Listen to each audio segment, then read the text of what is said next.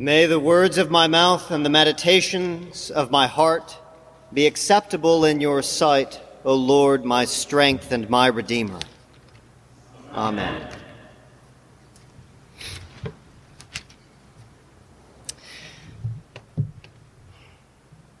I remember a professor once saying to us at the end of the term that he would be satisfied if 10% of his instruction stuck with us. And it's true. There are some things that just remain with you. Maybe it's the way something is said, but it just plants within you and you'll never forget it. The same is true, I find, of Holy Scripture or teaching on Scripture. I remember on another occasion I was listening to a man teach. I forget what exactly he was teaching on. To prove my point, I have no idea what he was teaching on. But I can tell you this. In the midst of that teaching, he said, simply by seeking to take care of your parents, you can please God. It wasn't verbatim, but something along those lines. That was the principle in play. And he was referring to the Apostle Paul's instruction to young Timothy. In 1 Timothy chapter 5, Paul says, and if you're not paying attention, you just read right past it. He says, by taking care of your parents, this is something that is pleasing in the sight of the Lord. And that has always stuck with me. The fact that you have the potential, you and I, to please God, the creator of the universe. I don't know if it was just that day or that just landed with me. And I thought I had to be perfect to please God. No. In this case, just taking care of your parents is pleasing to God. In another place, Paul makes it clear that anything done in faith is pleasing to the Lord. And in fact, apart from faith, he says, you can't please God. There's nothing you can do to please God apart from faith. But anything done in faith, in the Spirit, can be found to be pleasing to God, pleasing to the Lord. I say that as a preface to today's message because in our first reading, in the 10th verse, we heard that Solomon's prayer to God when God appeared to him, that God was pleased with Solomon and what he asked. Just to recap, Solomon encountered God in a dream at night, and God gave him the opportunity to ask whatever he would ask, and it would be given to him, is implied. What an opportunity. We might think we would want that. I wonder what we would ask for. And as we heard and read, and we probably already know, Solomon asked for wisdom to help him govern and lead the people of Israel because he was at the beginning of his reign as king over Israel. He was the third king of Israel, and he said, God, I need wisdom to know right from wrong, good from evil, to be able to govern this people. And God, again, was pleased with this. He was pleased. Prayer can be pleasing to God. In fact, prayer that issues out of a humble heart is most pleasing to God. So let me ask this question. What are the conditions and the characteristics of a humble heart? Because I believe that is what's going on here. One of the reasons why God was pleased with Solomon's prayer was because of his humble posture. So what is humility? What fills a humble heart? Well, the first is this: a spirit of dependence on God. A humble heart consists of a spirit of dependence on God. Or To put it inversely, a humble heart consists of a lack of self-reliance. A humble heart has a lack of self-reliance. So look with me at what Solomon asks for and how he says it. In verse 9, Solomon says, "Give your servant an understanding mind to govern your people, that I may discern between good and evil. For who is able to govern this your great people?" In these words, we are able to see that Solomon is reaching out in absolute dependence on God. He acknowledges and confesses the fact that he does not have or possess what he needs to carry out the job, the role, the office that God has called him to. And he pleads with God to grant him and equip him with wisdom. Just as a side note, another prayer that God inclines towards is a prayer in which you ask for God to help you carry out whatever it is he has called you to do. I wonder how many times we pray asking for God to help us do things that he has not called us to do. I knew of someone once who had in mind that their mission was to build a large facility to provide for all the homeless in Denver. Nothing is outside the reach of God. Anything can be done, but there were no means, no plans in place.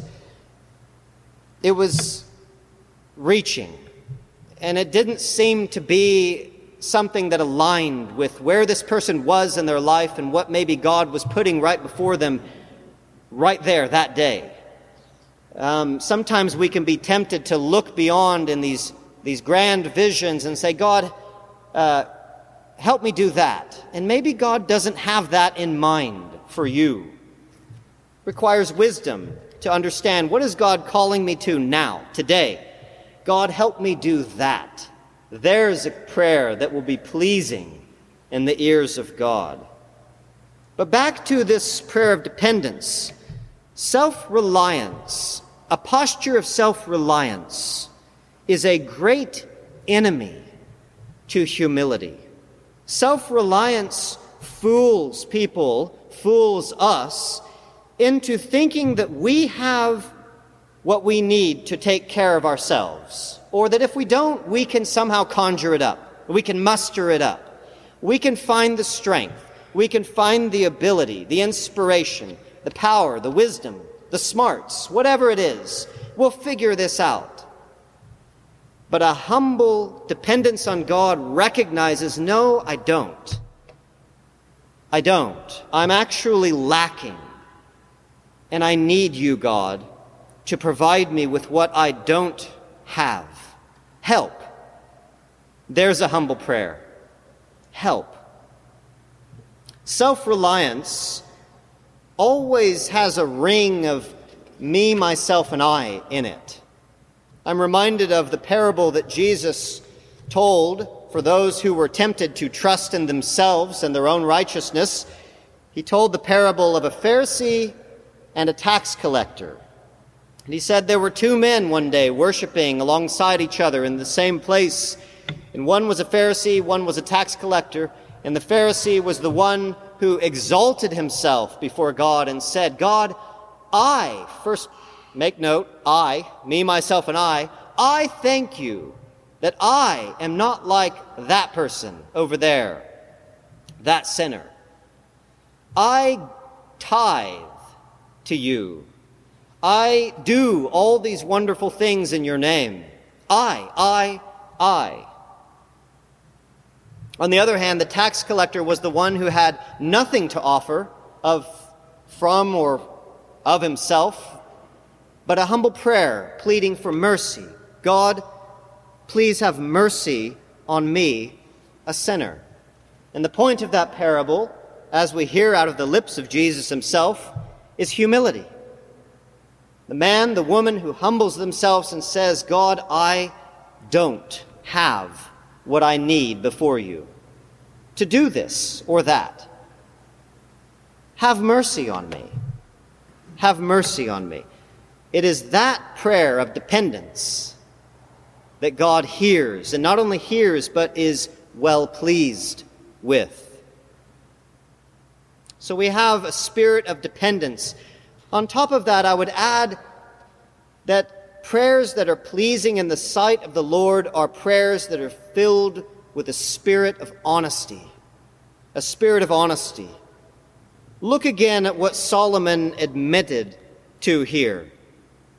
He says in verse 7, I am but a little child. I do not know. Remember, he's confessing to God. I am a little child. I do not know how to go out or how to come in. I really like Eugene Peterson's paraphrase of this verse from the Message. He puts it this way. Solomon said, I'm too young for this. I'm a mere child. Some estimate he was about 20. I don't know the ropes. I hardly know the ins and outs of this job. There's a spirit of honesty in this. He's not trying to pull himself up in his own strength and power and wisdom. He's honestly admitting, I can't do it, God. I need help. God always honors honesty. Always, always, always. Whether it's a problem that is too big for you to handle, a sin that makes you want to hide, a fear that makes you want to tremble, God desires first and foremost honesty. Honesty will always incline his ear to the humble prayer from an honest heart. Honesty. You remember it was King Solomon's father, King David, who had accomplished many great things, but also had tripped up in some significant ways, and that's probably an understatement.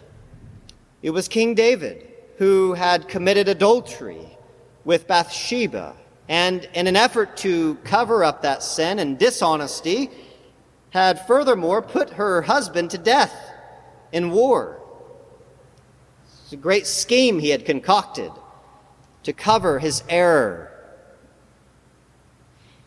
God sent the prophet Nathan to David to expose this error, and he did successfully. He told him a parable.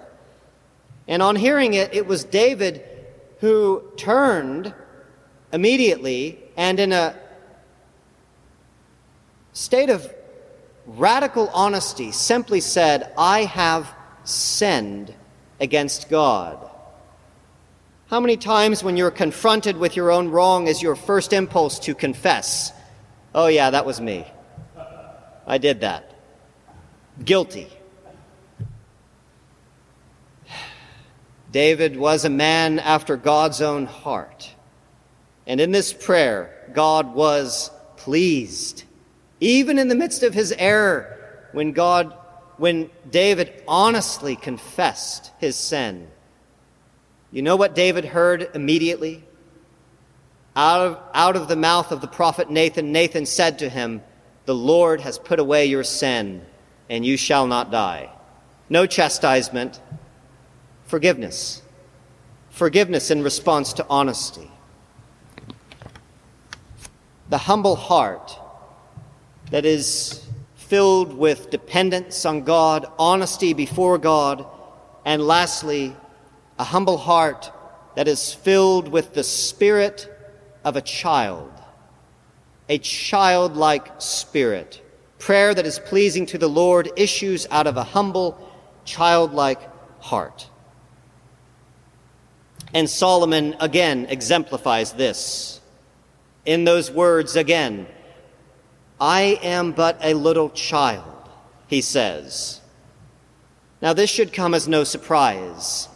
Our Lord himself, Jesus Christ, on one or more occasions took a child, a real child in the flesh, and put that child in the midst of his disciples and said, "You want to follow me? You want to enter my kingdom? Become like this child." The point being humility, humbleness. Humble yourselves like this child, and you will understand something of my way and the call I'm placing on your life. You know, as adults, and I can share in this, sometimes it's amazing how we don't know how to pray. We don't know what to pray for. I've felt that before. We have all these beautiful prayers from our tradition that we recite every week. They're wonderful. But put us by ourselves alone, and what do we say? Put us in a small group with people to pray extemporaneously. What are you going to say? It's not easy.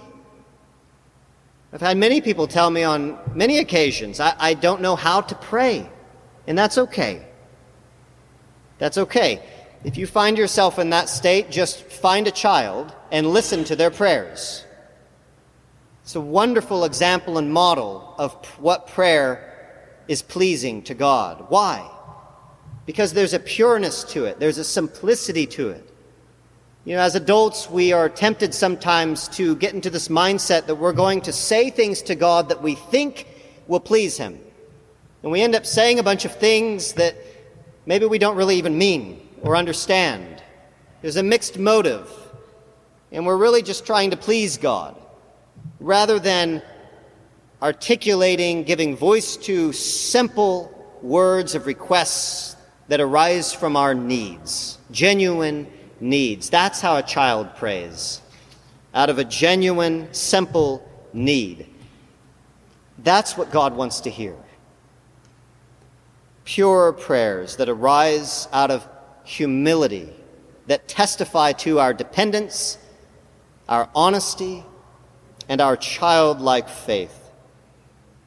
The psalmist can be found saying things such as this: the sacrifices of God. You want to make a sacrifice to God, it is this. It's a broken spirit. It's a broken and a contrite heart, a humble heart, in other words. O God, you will not despise that. Or this: O Lord, you hear the pleas of the humble. You incline your ear to them. There is no way around humility. There's no way to skip over this, and if you try to, you might as well not pray at all.